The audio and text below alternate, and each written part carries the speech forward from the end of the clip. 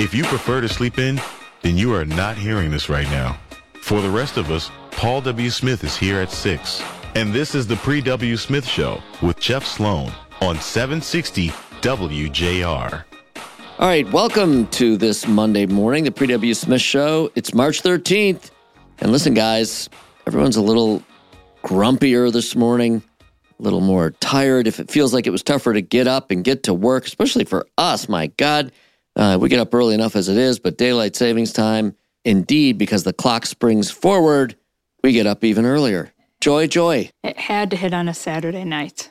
Right? I mean, could have hit on like Friday. Okay. Boy, it's tough enough to get up on these Monday mornings, but getting up on a Monday morning when the clock springs forward, the only thing good about it is it's another one of those harbingers of spring. Oh, sure, Jeff. I know. Listen, I'm trying to look on the bright side here. We will get another extra hour of sunlight, the price we pay for that. I'd rather have sleep. Right. Well, you're getting the extra hour of sunlight, at least for now. Maybe this will be, the end of daylight savings time. I know a lot of people want to see it go away. We're going to cover that actually later in the show. So stick with us. We'll kind of cover what's going on to put an end to this misery. Some might call.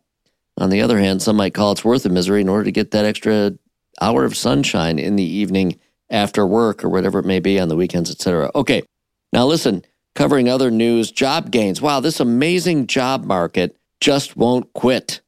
It just won't quit. Job report from last Friday. Numbers are still strong, 311,000 gain in jobs. And it just shows once again that employers are hungry to make additional hires. And, that obviously has consequence on inflation ultimately, certainly on whether or not the Fed's going to raise interest rates and so on and so on. They need to slow spending. As we know, kind of underlying all of that, some would argue in order to do that, you got to have more unemployment, at least slow job gains in order to slow spending. And so sooner or later, there's going to be a day of reckoning with all this. What an amazing time. And trying to figure this all out is a real conundrum these days. Okay.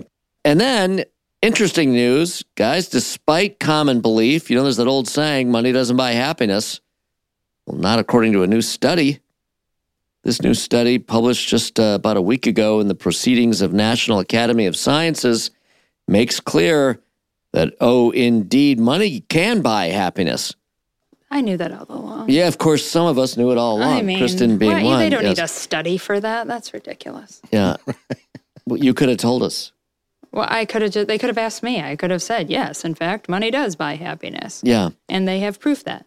So getting to the bottom line here, the study reached two big conclusions. First, that happiness continues to rise with income, even in the high range of incomes. So it used to be that people thought, once you got over a certain number of earning in a given year, it plateaued. But not anymore. This new study shows that it continues to rise as you continue to make more income for the majority of people, showing that for many of us, on average, having more money can make us increasingly happier. Interesting. So, Kristin, you were right all along. Money can buy happiness. Okay, write that down. Put that down. All right, and then moving on, Mark, you've got news regarding a new study out about who's the grumpiest, grouchiest, most annoying baseball fans in all of baseball. Curious to hear how we fared, our good old Detroit fans or Tiger fans in that study. Oh, yeah, that was a fun one, right?